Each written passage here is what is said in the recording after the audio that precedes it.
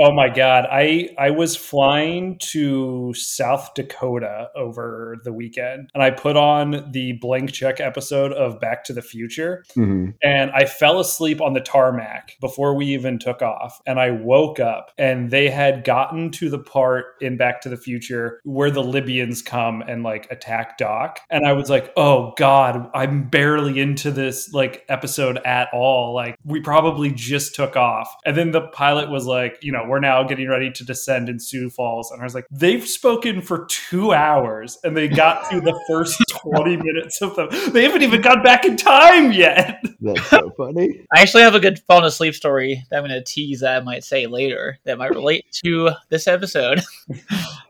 But yeah, we don't talk for 2 hours usually because most of our movies have nothing to talk about. Oh God, yeah. This was a good movie though. I like this. It's such a good movie. I love this movie. I actually really like it. This was the like probably my favorite thing that we've watched so far. I would say. Daniel, does it beat? Should we? Welcome to. Let me just start it. Okay. Okay. Yeah. Welcome to We're Not Here to Watch Friends, the podcast about the films of. Okay, wait, no, let me do it. I always because you mentioned Blake every week. I don't want to say that. I feel like since you mentioned Blank Check earlier, I feel like we shouldn't say two friends in the intro. Why? Because they have like hashtag two friends like basically locked up. Do they really? Yeah.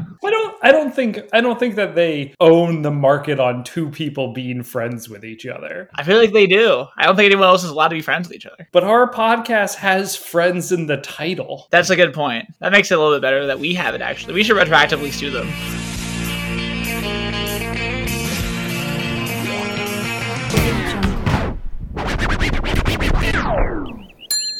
Hey, where's Barry? They all laughed at Christopher Columbus when he said Barry. The world was round. I'll do it. Welcome to We're Not Here to Watch Friends, the podcast about the careers of the actors from the TV show Friends, outside of Friends, by two friends, Daniel and Brandon. I'm Daniel. I think you should do that again.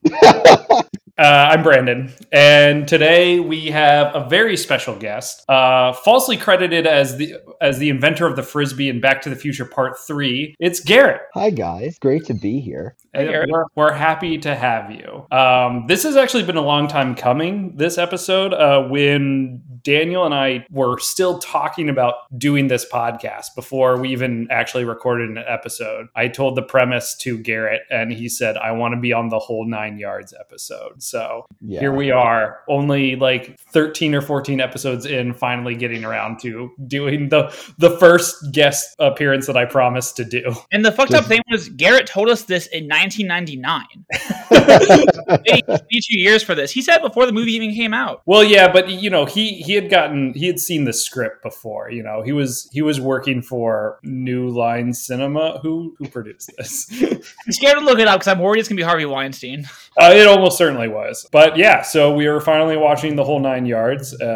Bruce Willis, Matthew Perry, and Amanda Peet, part of the We're Not Here to Watch Friends extended universe. At a certain point, we are absolutely going to start covering Amanda Peet films because she's basically part of the gang. You know? It's Amanda Peet, Leslie Mann. Well, this is really Amanda Peet coming out party, in my opinion. This is where Amanda Peet just came onto the scene, you know, in more ways than one. I watched this movie. I got very high before watching it for the first time, and my girlfriend walked into the bedroom, so I'm watching it on my laptop with headphones on in bed, and my girlfriend walks in just as the you see Amanda Peet topless, and I was just like, one of those things where it's like watching a sex scene with your parents where like your girlfriend walking in on you looking at a nude lady on your laptop. I'm like, this looks worse than it might actually be. Yeah. I mean, it's an amazing part, too, when Bruce Willis is like, put some clothes on. And then he's like, actually. It's great. It's so good. Do we want to do a quick rundown on what the premise of this movie is? Sure. So, premise of this movie, Whole 9 Yards, starring Matthew Perry, Bruce Willis, Are you vamping just so you can go look up? Michael Clark Duncan, Amanda Peet, Kevin Pollak, Natasha Henstridge. It's a movie about a dentist in Quebec, which we need to talk about why it's in Canada later. Oh, yeah. I have a really weird fun fact about this movie being in Canada. Can't wait for that. Who is hated by his wife and basically just lives every day as a dentist without any sort of fun things happening in his life until one day his new neighbor comes and it's a contract killer who is hiding out from Chicago, played by Bruce Willis, named Jimmy the Tulip Tedeschi. Their shenanigans started ensuing. People start putting out hits on people. Amanda Peet was hired by Rosanna Arquette to put out a hit on Matthew Perry. It's a whole thing. A lot of people just putting out hits on each other. I lost track halfway through the movie, to be honest. But they pretty much just, a lot of shenanigans ensue with contract killers putting out hits on each other. And then, of course, we have the plot line of Matthew Perry falling in love with Bruce Willis's ex-wife, Natasha Henstridge. Well, current wife. Well, yes, that's right. They're still technically married. So lots of hijinks. Yes. Two of the worst accents of all time from Kevin Pollak trying to do Hungarian for like the first scene that he's in the movie and then just giving it up for the rest of it. And then Rosanna Arquette's woeful French Canadian attempt. A lot of people said she was trying to do like an Inspector Clouseau accent in the reviews, and I was like, yeah, I guess I can see that. I actually enjoyed her accent, though. She worked with an accent coach to get to that level, too, which I always love when a really bad accent had a lot of money spent up front. Like, they hired someone, she's spent a lot of time working on the accent, and that's just as good as it got, was this, like... like, she's like, doing the Quebecois accent I do when I'm making fun of how Quebecois separatists are all like wanting to lower the age of consent, where they're just like, you see, I am from Quebec. It's like that bad, and she's a professional actress. Yeah, with the cigarette and everything, Oh yeah, it rules. Ripping it down. I hate you stupid Matthew Perry. I love how they set up the movie of like, oh, Matthew Perry is like miserable, where in like the first scene she asks him for money, and then it's just like, oh, it would be a good day if you died. Yes. It rules. It's just like no fat to trim. Just like, look, this lady sucks. All right. And then he goes out to lunch with Amanda Peet, who plays Jill, his assistant, who we find out later in the movie was hired by Rosanna Arquette to kill him, but didn't because she just liked him as a person too much. They're out to lunch, and Jill is just like, well, you could just whack her. I love that scene because I really enjoy whenever a Friends cast member does not understand what someone else is trying to tell them to do. And that's a perfect example of that, where like Matthew Perry is just basically not taking her for her word. He's just like, yeah, sure. Like, I could kill her, I guess. And she's like, I know someone who could kill her. And he's just like not taking her seriously at all. And she's being like very persistent about it the whole time. Oh yeah. He's too focused on the fact that his hamburger has mayonnaise on it. Oh, right. Yes. The movie takes a lot of little digs at French Canadian culture along the way, which I find to be very funny as well. The IMDb trivia for this movie makes the insane claim that this is the first American movie ever to be filmed on location in Quebec. And it's just, that can't be true. I mean, it could be.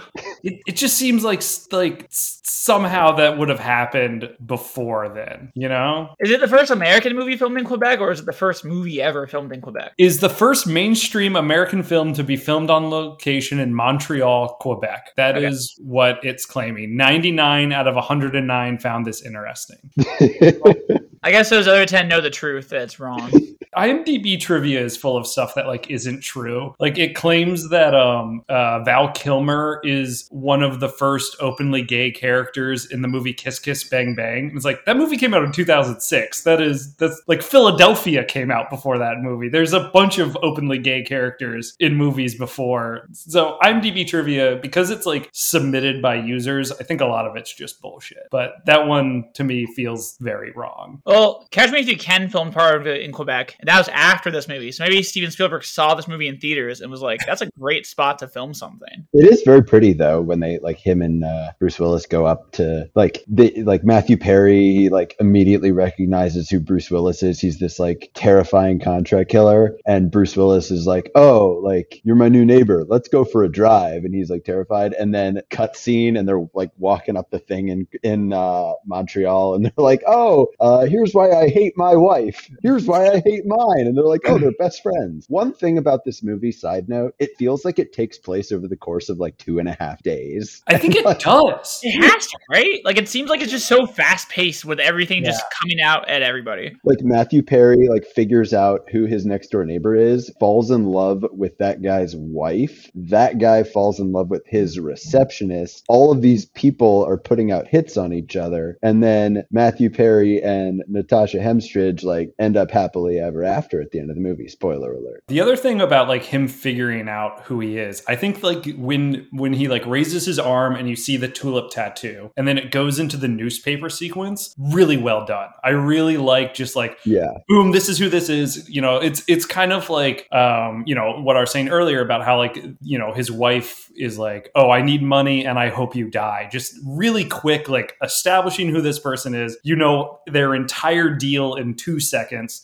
This movie does that in a really good way. Do we have to assume that means that Matthew Perry read all those newspapers about this and remembered every single detail about them? Dude, he runs a doctor's office. He probably has all those newspapers sent to his waiting room. Do you think in doctor's offices they want a newspaper that says like local hitman caught, killed 10 people as like their front page story? Daniel, they don't get to like pick if they just get the Metro section or they get the whole paper. Like this is 2000, man. Like, you know, people were still getting newspapers and stuff back then. I feel like if I had an option between newspaper and like a Reader's Digest or like, I don't know, the New York Times crossword puzzle to have in my waiting room, I probably would not choose the newspaper that talks about a Chicago contract killer. But that's just me. I mean, he probably also got highlights in National Geographic, but you just get newspapers. That's fine. He's also friends with the guy at the newspaper too. Oh yeah, that's right. He's friends with the guy who works for the Trib. Yeah. I forgot about that entire plot because they dropped that like 40 minutes in. Surprisingly Chicago movie, which I've seen this movie before, and I wasn't living in Chicago at the time, so I didn't really think of it as a Chicago movie, but he does spend, you know, like a third of the movie in my new home here, and I was like, oh, hell yeah. I looked up the Oyster Bar, does not exist anymore. It closed several years ago, but it was a real place at one point. You know, speaking of Chicago, I heard a fun fact. This is the first mainstream American movie to ever be filmed in Chicago. Yeah, no, but I love like the way that they film some of those scenes. It reminds me of like a Richard Linklater movie, like Before Sunset or something, where they just walk around Europe. In this movie, they just like walk around random parts of like near the water. Like towards the end, they have that scene where the main characters are all just kind of walking down steps and going to like this nice looking like body of water. And it's just a very beautiful movie. Yeah. But then you have the scenes like in like the suburbs, which are just, you know, classic late 90s suburban looking areas. Yeah, not a lot of like stuff going on. It's like very quiet and like the mise en scène, if you will. Like a lot of these like wide shots, but nothing's really in them except for like a house or a car or something. It looks like that late 90s kind of like Truman Showy aesthetic shines through here a lot. Yeah. Also, the Tulip is such a good nickname for a hitman.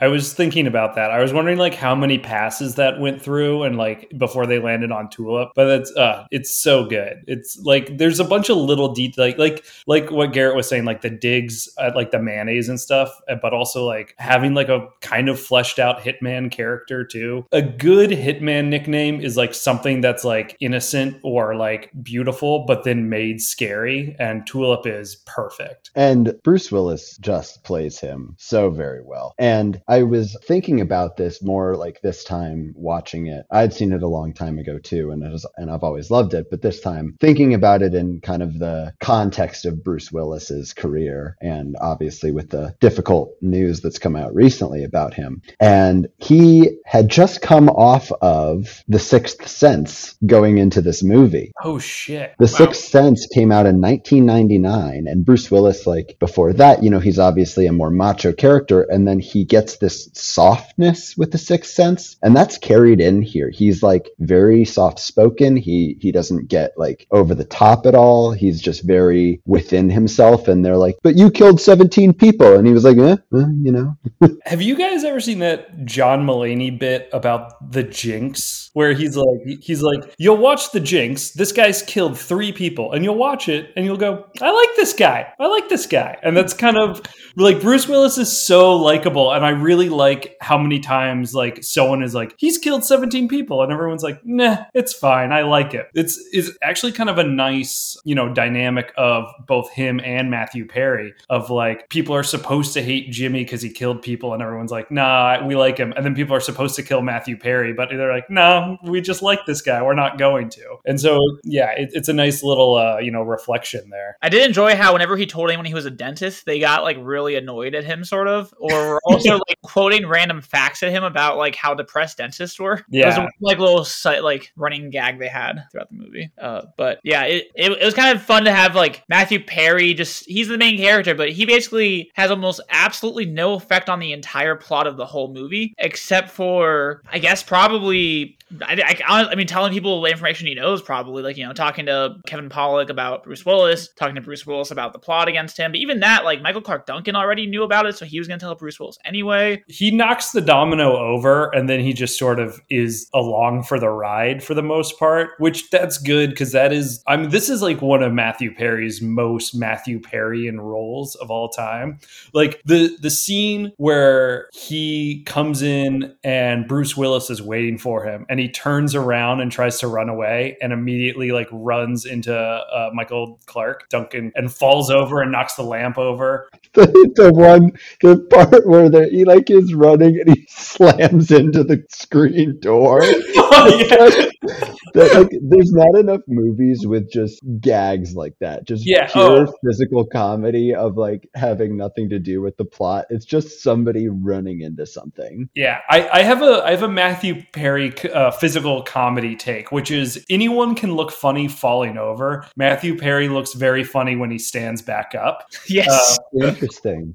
Because he slams into stuff, and then he does this thing where he like looks up and like is like startled by his own injury in a very funny way. He does nail that. I also like the scene where he's like brushing his teeth after he throws up, and just like takes like a mouthwash and just downs like a fourth of the bottle. And like it was a very like weird idea. Like they basically like have him just brushing his teeth and like going through the whole routine for like a minute and a half while he's talking to Natasha Henstridge in his like hotel room. It was I was kind of like focusing on that. I was like, why are they focusing on him doing this so much? But I guess it was just so he could look silly while he... I'm curious, so I know that he had his very severe pill addiction like between seasons 3 and 6 of Friends, and this is during the hiatus of season 6. So is he like right in the thick of it at this point, like nearing rock bottom? I'm not totally sure. I don't know. He's like doing all of this physical like over the top stuff and just slamming into stuff. So I imagine it's like, oh, he's like just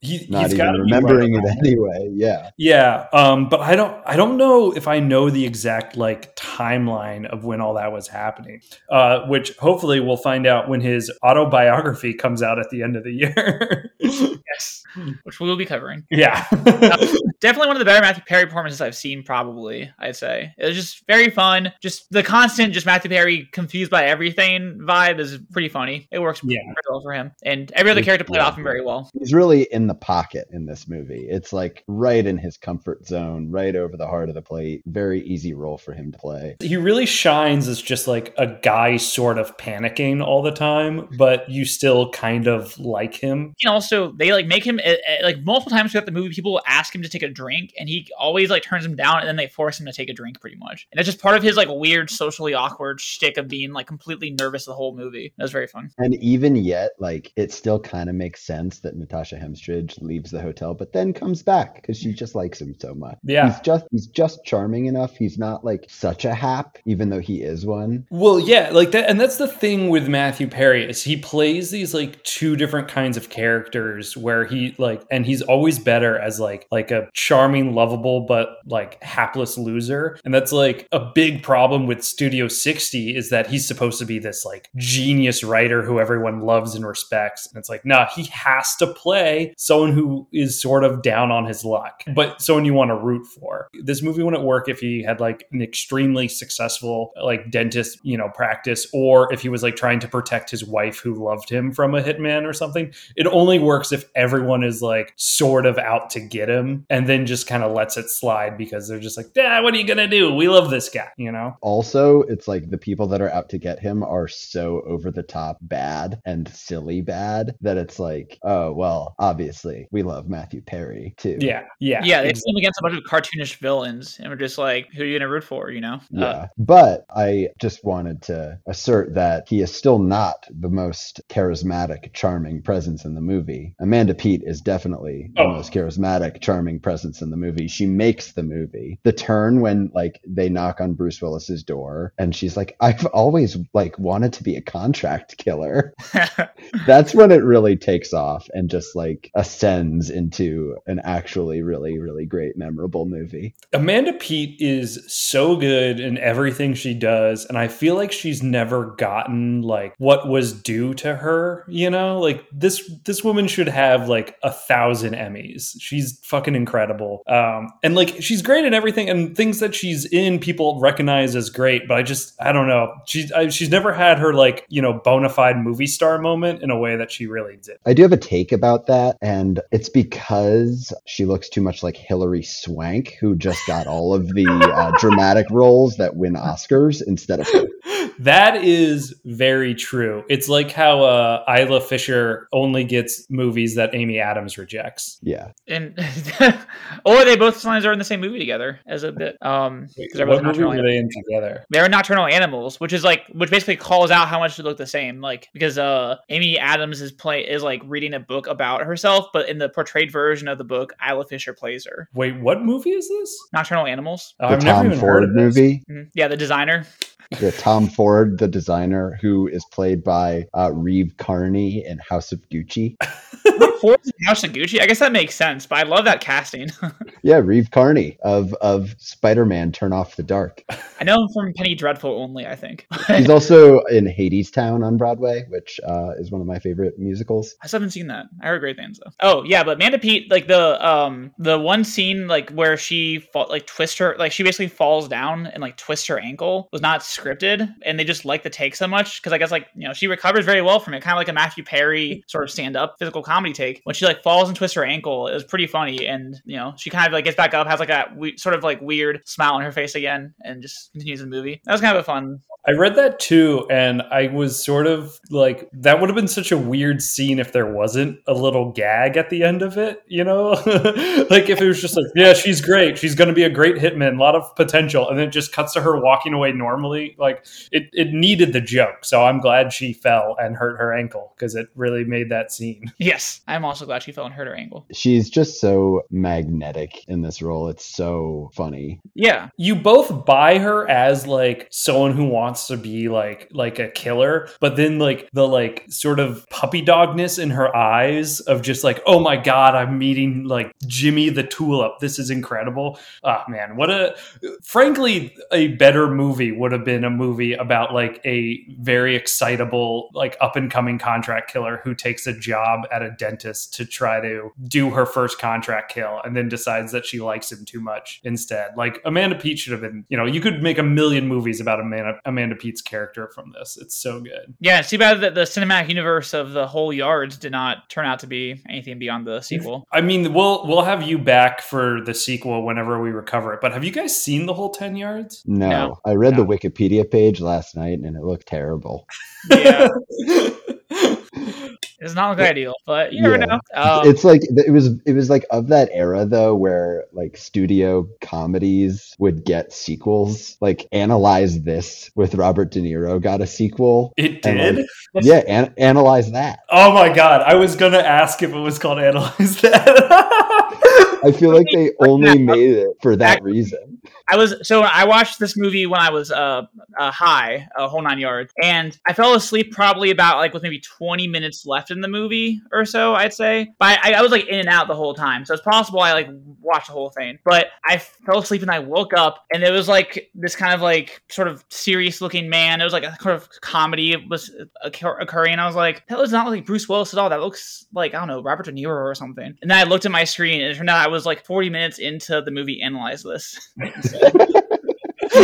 But movies have a similar tone, apparently. So it makes sense they both got sequels in that world. You know why they don't make sequels for studio comedies anymore? Because Now You See Me 2 wasn't called Now You Don't. Yeah, that was the worst movie anyone's ever made for a sequel to a movie. The first one, pretty good, though. One twist too many for me. Like, it doesn't make any sense that Mark Ruffalo is in on it. No. I mean, but it's an ultimate like airplane movie where it's like very engrossing but also dumb, so you can like pay attention to it. But then if you like flight attendant gives you a drink and you miss like 2 minutes of it, it won't fucking matter at all. It's a perfect like sort of half watching movie. Now You See Me. I've never seen Now You See Me 2, but I imagine I've seen Now You See Me 2. It is terrible. The scene that I've seen, the one where they like are throwing the card around the vault, that's in the second one, right? I honestly don't even remember. Because that's like on like TikTok all the time, where it's just like in those like robot lady voice where it's like, they are hiding the card. That's like when in Wanted, where James McAvoy shoots the bullet all the way around and it kills everyone. Oh yeah, I love that scene. Wait, or was that Angelina Jolie? It was Angelina Jolie did it. Yeah. And it makes, spoiler for Wanted, it makes no sense that she would do it that way. And I still don't understand how the bullet curving works, but she ends up killing herself by doing it. Right. It's all coming back to me now. Oh. They proved you couldn't curve the bullet on Mythbusters, which, you know, all of the movie wanted and proving the movie wanted wrong on Mythbusters is a very dated sentence. I can't imagine they would have to even need to prove the movie wanted wrong. Well, they figured out that you could do it with like a long enough barrel, but it would have to be like, you know, like 40 yards long or something like that. So then it's like, by then, I mean, just fucking shoot the guy normally. Wait, in Wanted, was the premise that they had guns that could curve bullets, or that they just... No. It was the flick of the wrist. So okay. They would flick the wrist really, yeah. So they would like shoot people by like, this is a audio medium, so people aren't gonna, but like they would hold their hand like behind themselves, like swing it around. So then like, you know, like when you bowl, if you ever watch like bowling, they like curve their wrists and then the bowling ball like goes right up to the gutter and then comes back around and hits a strike. They just applied that logic to firearms essentially and then made a whole fucking movie out of it. Who do you think you are? I am. Bang. I would watch a movie where the assassins are bowlers who all just throw bowling balls at their targets. That feels like a Simpsons arcade level. It does. No, Wanted is a great movie. No notes. I do have one to return to the whole 9 yards. I do have one plot question, which I'm confused on. So they go like your comment about like things that don't make sense. They go and they do this whole convoluted thing with the teeth with Bruce Willis. They make him have the teeth records of the cop who... No, they make the cop have the teeth records of Bruce Willis. Right. So then they put the cop in the car with the other body and they like engulf it so then it looks like Bruce Willis is dead. But then they come into the house and then there's another dead body. Who is that dead body? It's the guy who... Because it is... Don't they... It's Kevin Pollak, isn't it? I thought Kevin Pollak was in the car. They were like, oh, they were both in the car together and they died. Wait, then what's the other dead body you're talking about? In the house where they like... In the house, there's another dead body. Wait, at what point? No, wait. Kevin Pollak is in the house, right? And then the other dead body is the other detective. What do they do with the detective they kill? I thought that they put him on fire with Kevin Pollak. Yeah. And then they were like, oh, Jimmy the Tulip and Kevin Pollak were like engulfed in flames in the car. Then after that, they go into the house and there's another body on the ground and they're like, oh, like... Is the other body just one of Kevin Pollak's henchmen? Yeah, because they kill them also. Yeah, they are like... There are a couple henchmen that get killed. So I think that might just be it. I watched this movie like literally 2 hours ago, and I don't even remember. Like, I don't remember this. Like, I remember this part, but I don't remember who the bodies are. Yeah. Well, it's way past the point of like making any sense anyway. So I just kind of overlook it, and I don't really care. It's really funny. Yeah. The last 15 minutes of this movie, after they like switch the teeth out, and then like I don't really care about the like getting to the bank and getting the movie. It feels like, you had to like tie up all those loose ends and like, make sure everyone walks away with money and everyone wins. But after everyone gets shot and then they, burn the bodies, it's kind of like, let's bring this thing home. The very unnecessary killing of Michael Clark Duncan, who has been nothing but charming the entire movie. Yeah, I was going to bring that up. That makes no sense to me that they would end the movie by having this weird twist that he wants to kill Matthew Perry and they have to kill him. And in fact, when I first watched this movie when I was high, I woke up at the point where Bruce Willis picks the gun up to either kill one of them and then kills Michael Clark Duncan. I was like, what the fuck was that for? Like, it made no sense to me then. And I rewatched it and found this, and saw the scene where they talk about how they need to kill Matthew Perry. And I was still like, that makes no sense. They basically just wanted him out so he wouldn't be in the sequel. Yeah. But apparently in the sequel, it's like his daughter who plays like the Jill role and is like a double agent against Matthew Perry. I don't know. I haven't seen it. That sounds insane. I'm excited to bring you back on whenever we decide to finally get around to doing the whole 10 yards. God, I already hate that movie based on that plot. Just Michael Clark Duncan again. He was great. He and Amanda Peet are the best part of the movie. The whole 4% on Rotten Tomatoes. Yeah. Oof. What did this movie get on Rotten Tomatoes? Well, the whole 9 does not have a very good rating. 43. I don't really get. It's like it's just so silly and funny. Roger Ebert though gave it one of its only like very good ratings, I think. That's funny. I can believe that. I can sort of see why this movie did not get the best ratings, but I also can see why it would have. I mean, I think it's one of those things where if people don't buy into it, like just the idea of silly hitmen, then they're just not going to like the whole movie at all. But it's charming enough that it's like, if you're going to the theater to watch this because it's 2000 and you can't just sit and watch it on HBO Max or whatever. Right. Like, it's a perfectly enjoyable hour and 40 minutes. It's like a great day at the movies, I would... In the year 2000, I was probably a little too young to watch this movie, but it reminds me of like going to like after high school. There was a movie theater that was walking distance from my high school, and we would just watch movies based on like, oh, does the start of the movie line up with when we can like take the 15-minute walk? And so we would watch movies just whatever was on a Thursday at like 4 p.m. and not really give a shit about what the movie was. And this movie really reminds me of that era of my life, of just being like, oh, I've heard nothing about it, but Bruce Willis is in it. Let's check it out. And then walking out with like a couple of my like 15-year-old or 16-year-old friends being like, pretty good. That was pretty good. That was a fun time, Yeah. Yeah. Just a good time at the movies. This movie came out in February also, which I feel like was sort of not a good move on its part, probably. It feels like more of a late spring movie to me. Yeah. The February is typically where they sort of like dump their crap, right? Like that tends to be the scheduling month. Yeah, and it came out the same weekend as Pitch Black, the Chronicles of Riddick first movie. Wow, 2 great movies coming out the same weekend. What won the box office the week that this movie came out? Whole 9 yards, but just barely. Really? Interesting. It won by $205,000 against the movie Hanging Up, which was a movie I guess Diane Keaton directed, based on like a book that looks like Nora Ephron family involved. It does have that Nora Ephron font. Every Nora Ephron movie has the same font in the poster. That heavy serif, you know what I'm talking about? Yeah, I do. You look at this movie poster and you're like, oh, that's a Nora Ephron movie. She's single-handedly keeping that font in business. And guess who's in Hanging Up? Lisa Kudrow. Oh, wow. Ooh, that's fun. There must have been one article that week that was like Kudrow versus Perry. Which Friends star is going to win the box office? And yeah, especially during that time, Perry definitely had more of the pull. I don't think it was Perry that had the pull on this movie. No. But I'm talking in a vacuum, just him versus Lisa Kudrow in the year 2000. You're gonna give that one to Matthew Perry any day. Are you? Yeah, I feel like as far as like who who were the bigger like stars. Like Lisa Kudrow was sort of the wacky, sixth friend. Matthew Perry was one of the main characters outside of Ross and Rachel, who you did the sixth one. Okay. But so Friends.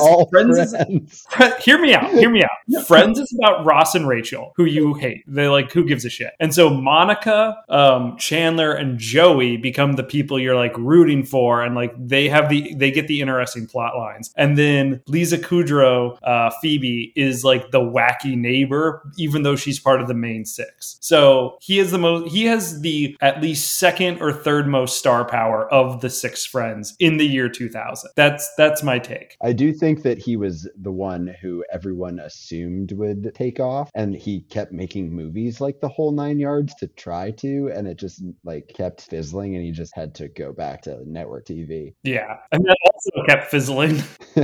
But Lisa Kudrow, meanwhile, was in like a bunch of nothing like huge, but a lot of critically acclaimed movies in the late 90s. Yeah, she was an indie darling, but she didn't have like huge like box office appeal in the same way that's what Matthew Perry was doing at the time. But she also won an Emmy and was nominated for like a bunch of other Emmys before Matthew Perry was even nominated for Friends. He was not nominated until like 2002, and she won at least before then, like way before. Yeah, but I'm still right. I think if anything, Whole Nine Yards is the movie that pushed Matthew Perry as trying to be like a big movie star. It was supposed to be his big vehicle. I feel like a lot of forces at the time were trying to make Matthew Perry a star, not just him. Like what Garrett was saying, people gave him a million chances to do this. Yeah, but I feel like this movie's success hinged on Bruce Willis entirely. Oh, sure. Yeah, he's top of the poster for sure. But, it's like, oh, isn't it fun? We put a Friends in this movie. We put a friend in here. We put a friend. This is, though, in like that era of Matthew Perry, too, where like every Friends hiatus, like he would be in one of these movies. Fools Rush In, Almost Heroes, 3 to Tango. Almost Heroes is a movie I discovered existed after watching The Whole Nine Yards because it auto-played the trailer for Almost Heroes. Insane movie. I am very excited for us to talk about that one day. Yeah, there's a lot to talk about with that movie for sure, because it's insane the entirety of its existence and who's behind it.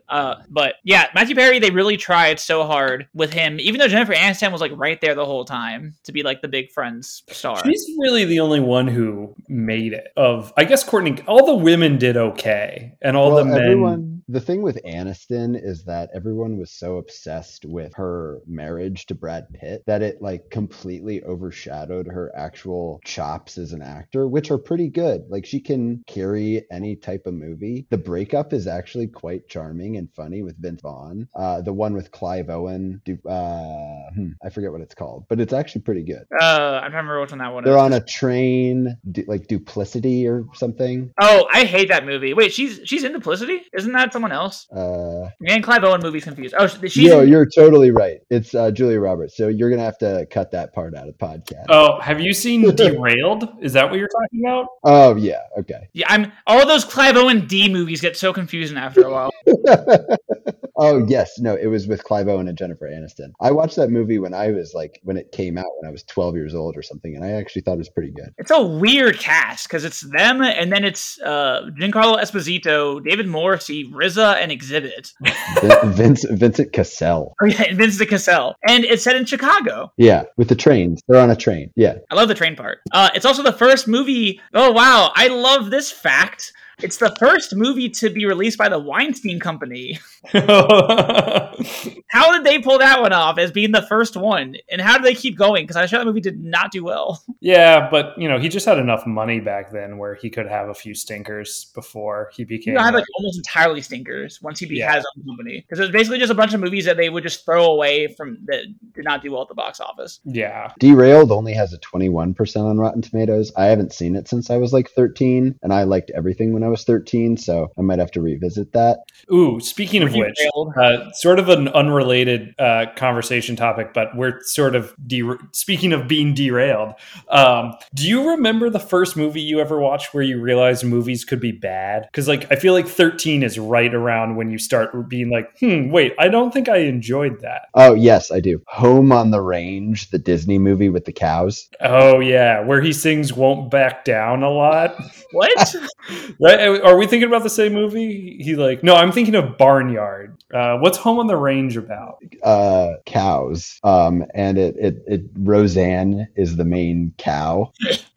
And there's just I don't even remember what the plot is, but it just was terrible. I haven't seen that one since it came out in 2004. Damn. Jennifer Tilly, Judi Dench, Roseanne Barr, Cuba Gooding Jr., Estelle Harris, Randy Quaid, and Steve Buscemi. What an insane cast. I love those animated movies that can just cast anyone they want to, and it's just 10 names that would never, ever actually work together on something live action. But because it's animated and they get, $100,000 for 2 lines, they'll all just do it without any care in the world. And they outsource all the VFX to non-union labor who's worked to the bone. So the actual movie costs $2, and then casting all the lines costs $30 million. God. Just looking at the poster, I have no memory of this movie ever existing, but just looking at the poster, you can really tell that it's we're just going to make a quick, cheap, animated movie and put a lot of stars in it, because the poster looks like shit. Looks so bad. It's just a really unappealing art direction. And also the tagline is "Bust a Moo," pisses me off. The tagline is in bigger font than the name of the movie. That era of Disney movies was really bad. Brother Bear was around that Brother time. Bear sucks. Just total crap. Yeah. They really. So weirdly enough, I'm pretty sure the first movie of mine that I realized movies could be bad was Duplicity. The one with the Julia Roberts one, Yes. not Derailed, which also might be bad, but I remember liking. It's probably amazing. Who's to say?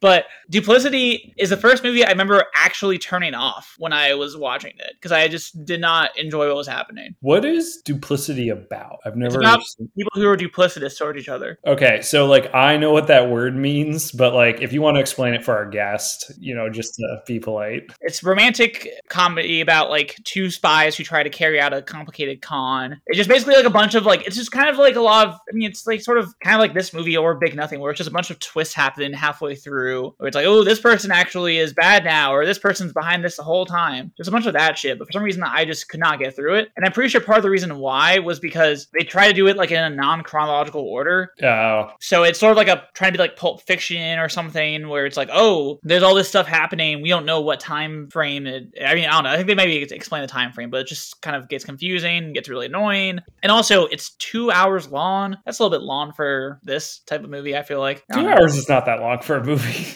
As someone who just watched a movie that was an hour 38 2 minutes ago, which was this movie, Whole 9 Yards, 2 hours is way too long. Sure. The first movie I ever remember watching that I realized was bad was I saw Star Wars Episode 2 in theaters twice. And the second time I saw it with a friend, and we were just sort of sitting in the back making fun of it. And I was like, does this movie suck? Because, when you're 13 or whatever, you make fun of everything. But I was like, man, we're being really harsh to this movie, even though that's our whole thing is we make fun of stuff because we're 13-year-old boys. But at one point I was like, I think this might be actually bad. And I didn't know movies could be bad, especially Star Wars. How could they make a bad Star Wars? And then I rewatched Episode 1, which came out in 1999. So I was way too young to realize it was bad. And I rewatched that. I'm like, oh my God, do all of these movies suck? And the answer is yes. There aren't any good Star Wars movies. Rogue One. Just going to try and slip that one by there, Brandon. Yeah, Episode 1 has a few redeeming things. The worst movie in the entire thing is the 9th one, the Rise of Skywalker. That's the worst one. Yeah. That's just not even worth watching. After Force Awakens, I just stopped. I guess I saw Rogue One, but I stopped following the numbered movies. And the one-offs are fine. A Solo Story wasn't very good, but you knew it wasn't going to be good getting into it. They really can't crack that egg for some reason. Another very random movie that I remember watching early that I really hated, Spy Kids 3D. Oh man. The first 2, great. The third one, very, very poor. Something I like about Spy Kids 3D, there's a period of time where Elijah Wood's Wikipedia page said he's an American actor best known for his portrayal as the guy in Spy Kids 3D Game Over and Frodo Baggins. And I always thought that was very funny, but someone has fixed it. So that's not his first credited role. That sucks. First place I ever knew him from. Yeah. I don't remember anything about Spy Kids 3D. I do remember hating 3D movies as a kid. I was very afraid of 3D movies. I don't really know why. And then I also, did you guys go to like a lot of museums and like go to like IMAX educational movies when you were a kid? Yes. The Baltimore Aquarium, I think, had an IMAX that was in 4D. And so like when a fish jumped out of the water, they would like spray water in your face, and like an eel would like swim at your face, and then like your seat would vibrate and shit. Oh, I hated that. That was so scary. I still will not go to those kind of movies now, and I'm like a grown ass man. I'm just like, nah, too scary. Have you been to a 4DX movie? I have. I went to go see one of the Fast and Furious is in a 4DX. The only 4DX experience that I've ever had was seeing First Man, the Ryan Gosling, Neil Armstrong movie. Okay. And the timing was off. So like his whole rocket stuff would be just like totally still. And then like the next scene would be like a family dinner. And then it would just be like shaking everyone. Eventually they came in and they turned it off and gave us a free ticket to another 4DX movie, and I just never went to another one. Oh my god. It's like, yeah. If someone had done that on purpose, I would have been like, yeah, that's a great bit. That's very funny. Because the movie is fine. I like parts of the movie, but it's pretty boring. So just having that added unpredictability of it would be very fun. I actually really like that movie. It's got a great score. I'm a big Damien Chazelle head, a real La La Land defender over here. Oh, I'm La La Land defender as well. I think it's his worst of the big three Damien movies, though. First Man is not La La Land. Whiplash is the other one. Whiplash, yeah. Wow, I have not seen any of these movies. Whiplash his new one coming out has like everybody in it. It's going to be like 4.5 hours long. It looks like his real Michael Cimino moment coming up here soon, but I'm still going to go and have a great time. It's coming out on Christmas Day. Yeah, Babylon, a movie called Babylon, is just going to be totally up its own ass. Yeah. A movie called Babylon that isn't like about Babylonians. You just know. What, do you know what the movie is about? I think it like old Hollywood. So it's basically winning every Oscar then. Yeah. I was gonna say she automatic Best Picture winner. Hollywood loves to give awards to movies about Hollywood. Yeah, except for Mank. Robbed. Not really. It was No. it wasn't that bad. It was not. I didn't like Mank that much. Hollywood doesn't like to give Oscars to movies about American dentists living in Canada, living next to a. Did this win anything? Let me check. I think it won a couple Teen Choice Awards. I could imagine that. Definitely, yeah. I could see it winning like Best Action Movie or something. Let me see. Oh, it got some banners here. Okay, first off, once again, proving my point, Michael Clarke Duncan should have been in the sequel. It was nominated for the Blockbuster Entertainment Awards for Favorite Supporting Actor and Favorite Supporting Actress for Comedy Romance for Michael Clarke Duncan and Amanda Peet. Choice Liar at the Teen Choice Awards, Amanda Peet was a nomination, and Choice Hissy Fit, Rosanna Arquette. Yeah, Choice Hissy Fit. That was the one I was thinking of. I remember seeing that, which is just shut up, Teen Choice Awards, not a real award. And then whatever the hell the Stinker Awards are, which seem like a sort of Razzies type. They gave this a most annoying fake accent nomination for Rosanna Arquette. Kevin Pollak's is also bad, but he only tries it for a little bit. The Yimmy part is just God. Yeah, I feel like they made a point to shoot Kevin Pollak like in his neck to just damage his vocal cords to get him to shut up. Yeah. Also, can we talk about how when he was dying, like they had all those flies around? Because because the movie had to film in these houses that were just infested with flies the whole time, and they just decided to make that part of the lore of the house. Yeah, I was wondering when watching it, I was like, oh, the flies are like, it's like because they're all everyone's a corpse eventually, and they added these flies in, but no, it's just because the house has had a bunch of flies, and they're like, whatever, we'll just leave the flies in. It was so funny because it seemed like Kevin Pollak is dying. He looks so annoyed by the fly. He's more annoyed by the fly than he is at dying. Yeah, that's also some good Matthew Perry work when there's the fly and he just does his like thing where he's like shakes around a lot. He's so good at just moving his head rapidly and very quickly. And then Bruce Willis sucks a fly in and then spits it out at one point. Yeah, that's insane. It was so funny. I love that scene. Yeah. And then speaking of the Bruce Willis comedy, the scene where when he's getting his briefcases in when he's moving in, and he just throws his briefcase through his window because he's really mad, and you just hear the classic window breaking sound effect when he does that. That was very funny. And also, I was like, this movie had no budget. Also, talking about classic things, this movie does one of my favorite things that movies do, which is when two guys enter a room and they are familiar with each other and they act very cold and they're like, it's been a while. And then they smile and start laughing and hug each other. And it's just like, I love that. I love that because it's like, first of all, that has never happened in the history of the world. How would you like coordinate a bit with someone you hadn't seen in a long time? But it's such a fun, like it gets me every time where I'm just like, that's the movies, baby. We're doing movie things. One of my favorite movie tropes ever. Yeah, it seems like everyone just in this movie knew they were in a movie the whole time based on the way they It's react. a very movie. Yeah, but in the best way. Like you want to watch a movie every now and then that's just like, yeah, this is fucking the movies, man. We're all having a good time. You can hear every actor on this movie on like Letterman just being like, it was so much fun. We were playing jokes on each other on set the whole time. You're like, yeah, it's one of those kinds of movies. Oh yeah. And Bruce Willis just like, well, they gave me $20 million to do it. Pretty much. I mean, he's like one of the most popular actors in the world, like for that whole, era. I mean, one of the most popular movies in Sixth Sense had just come out. Unbreakable next up, pretty much. This movie actually started a rumor that he had lost a bet on the set of this movie to appear on, so the rumor is that he lost a bet to Matthew Perry on the set of The Whole Nine Yards, and then he appears on Friends for free. And it's not true. He did get paid to be on Friends, but he donated his salary, which I think is unrelated to the whole bet thing, but maybe that's where the rumor started. Yeah, it's possible that was he had to donate his salary. Yeah. And this is some organizations too. Also, one other thing I want to bring up, we have a running thing where every time that we have like a ratio of number of movies or TV shows we cover that have Matthew Perry says a gay joke in them. And right now we're pretty much 1-to-1. And Matthew Perry has a sort of gay thing he says in this movie where when they're talking about his father-in-law going to jail, I guess, right? And they're like saying like, oh, he would, I guess, like knock out patients, or he would like sexually harass and like assault patients or whatever. And then at one point they say like, including a male patient, and Matthew Perry says it like in disgust for this male yeah, patient. I was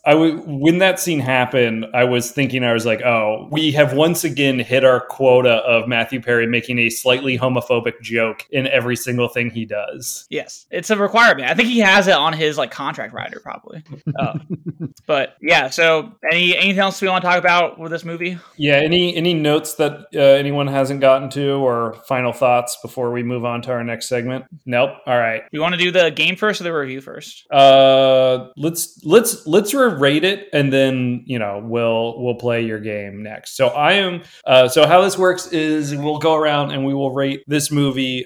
You can give any final thoughts you want, and then you'll rate it on a scale of the whole 0 yards to the whole 9 yards. Daniel, do you want to go first, and then Garrett, and then I'll finish things up? Sure. So I like this movie a lot. I had a couple issues just with the plot being sort of a little bit too chaotic, not making too much sense. It was still fun, but I feel like the script maybe could have used a little bit more of a slight rewrite here and there, but that seems like a very common late 90s, early 2000s romantic or silly comedy sort of vibe to it, where part of the script just feels like it's useless and they just had to put it in there like the last 15 minutes of the movie pretty much to wrap things up. And then the rest of it's just either that I don't like is like exposition, but overall I enjoyed the movie quite a bit. I would give it a whole 7 yards. Nice. Garrett? I think that this movie is just so rewatchable. It's so charming, and it's like you said, the actors are just having so much fun, and you can just feel that. I have to take a whole yard off for Michael Clark Duncan unnecessarily being killed. So Agreed. I think that this movie is a whole 8 yards out of 9. I am going to agree with both of you, and I think I want to like saying that it's good, not that I know you guys gave it 2 different numbers. And I'm going to split the difference. And I'm going to say it's not a whole any yard. It's 7.5 yards. Wow. 7.5 yards, which if you put it into feet is 22.5 feet. Okay. You can cut that. Which the reason why I'm saying that is because our game segment, I'm going to have Brandon and Garrett guess whether or not something that I mentioned is less than the whole 9 yards, the whole 9 yards exactly, or more than the whole 9 yards. When you told me that your game idea was very stupid, I guess I didn't believe you. Okay. All right. Is this going to be buzz in, or are we going to take turns? Let's say buzz in. Okay. So first up, a yardstick. Bzz. Okay, Brandon. So my choices are the whole 9 yards, more than the whole 9 yards, or less than the whole 9 yards. So a yardstick is less than the whole 9 yards. That is correct. Brandon has 1 point. Next up, the length of a telephone pole. Bzz. Brandon. That is more than the whole 9 yards. That is correct, because telephone poles are between 30 and 60 feet, and 30 feet is over 9 yards. I'm so good at this game. Next up, the height of the Hollywood sign. Garrett. More than the whole 9 yards. That is correct. The Hollywood sign is apparently 49 feet. Next up, 4 pieces of lumber combined. Bzz. Brandon. Exactly the whole 9 yards? No, 32 feet. Okay. So that's more than the whole 9 yards. Brandon loses a point. Wait, I lose a point? You lose 2 points for questioning me on that. Oh my god. The length of a 2-car garage. Garrett. Less than the whole 9 yards. That is correct. The length of a 2-car garage, 25 feet, which is... All right. What's the score right now? Do we know? Well, if I actually lost 2 points, You don't lose 2 points. You lose 1 point. Okay, then it's tied up. It's 2-2. All right, we got a final one for the whole 9 yards. All right, the length of a London bus. Bzz. Brandon. Less than the whole 9 yards. Brandon, that is incorrect. All right, Garrett. Okay, Garrett, if you can guess if it's either equal or more than 9 yards, then you get all of Brandon's points. I have to say, because I think it's equal to the whole 9 yards. So the length of a London bus is 27.5 feet, which is just slightly over 9 yards. But since that was an approximate estimate, I would take either equal to or over a whole 9 yards. So Garrett wins. All right, there we go. Congratulations, Garrett. Thank you very much. And that has been the whole 9 yards, the game. All right, you want to wrap things up here? Give people some suggestions of what to watch and whether Matthew Perry can fit in them or not? Let's do it. I can go ahead and start us off. Sure, because I forgot what I was going to suggest.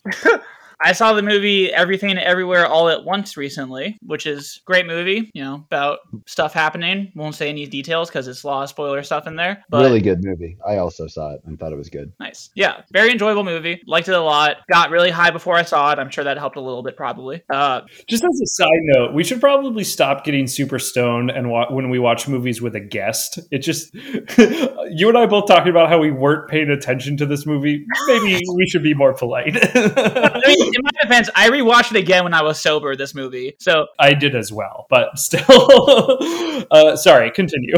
Okay, so I think that the role for Matthew Perry in this movie, there's a very obvious choice. I could say Jamie Lee Curtis. He could play Jamie Lee Curtis in this movie, who she plays like IRS agent who checks their taxes. But instead, I think Matthew Perry would be really good as the sort of creepy, weird guy at the laundromat who is kind of just annoying. I don't know. He's sort of like, I forget if he hits on anyone. I was too high. I can remember that. But he's very he's just kind of like one of those like run-of-the-mill, like he's in the neighborhood laundromat guy. He's someone who's always at a laundromat kind of person. I feel like Matthew Perry seems like the type of person who should branch out and be a creepy guy at a laundromat in a movie. Sure. Garrett, do you have something you've watched recently that you would recommend to the listeners? Yeah. So I also have a movie that came out recently. It's a little horror movie called X. with Brittany Snow is in it, Kid Cudi, Scott Mescudi is in it, and Mia Goth is in it, and it is great. It's just a real, gets right to the point, hour and a half slasher movie about a group of people who go make a pornographic film in very rural Texas and the hijinks that ensue. Matthew Perry could probably play the character of Wayne, who is like the producer of the movie, but he wouldn't be as good as Martin Henderson, who does play him. Love Martin Henderson of The Ring. But yeah, really, really enjoyed it. Just, as a horror movie aficionado, I love a good slasher that doesn't apologize for itself or like try to, make it all about the theme or whatever. And just I've heard really good things about X. I need to get around to watching it. I don't like horror movies, but I like 80s slashers a lot, and this feels like it would be up my alley because of that. Like movies that are scary now, too scary, and they're always about trauma, and I want a movie to just be about being killed. Yeah, it's every death in the movie is very inventive, I would say, and the boot order is good in my opinion. So yeah, would definitely recommend it. Cool. My recommendation this week, by the time this episode comes out, it might start back up on HBO. I don't remember when, but the trailer dropped today on the 26th of April for season 2 of Hacks. Incredible show. Really, really good. Very, very funny. And Matthew Perry is about, 5 to 10 years away from playing an older guy on a comeback, which is like, every movie or like every actor eventually plays an old guy doing a comeback. His turn at that role is not going to be as good as Gene Smart, who is just fucking incredible. But yeah, he absolutely should and probably will play like a washed up guy trying to get back into, the entertainment business in like a BoJack Horseman-y Hacks, what have you type role. And he will be great in it. And yeah, I'm very excited for season 2 of Hacks. He can also play like this sort of guy, the sort of like obnoxious owner of the casino that Gene Smart does stand up for. Oh yeah, that'd be good. See him in that. Just sort of like kind of like the kind of sleazy older guy who dates young women and hates everybody sort of thing. Yeah. All right. That was another good episode. Daniel, what are we watching next week? Fuck if I know. Well, all right. It'll be a surprise. Garrett, thank you for coming on. Oh, this was a delight. I had wanted to for a long time, as you know. So thank you for indulging. We wanted to have you for a long time. So I'm glad it finally happened. And I look forward to talking to you again soon about the whole 10 yards. Everyone, thanks for listening. Don't forget to like and subscribe. Once again, a thing I'm trying to remember to say at the end of these episodes. Not Friends Pod on Twitter. Yes, also that. All right. Have a good week, everyone. We'll see you next week when we watch Zoom. Bye. Bless you, Perry.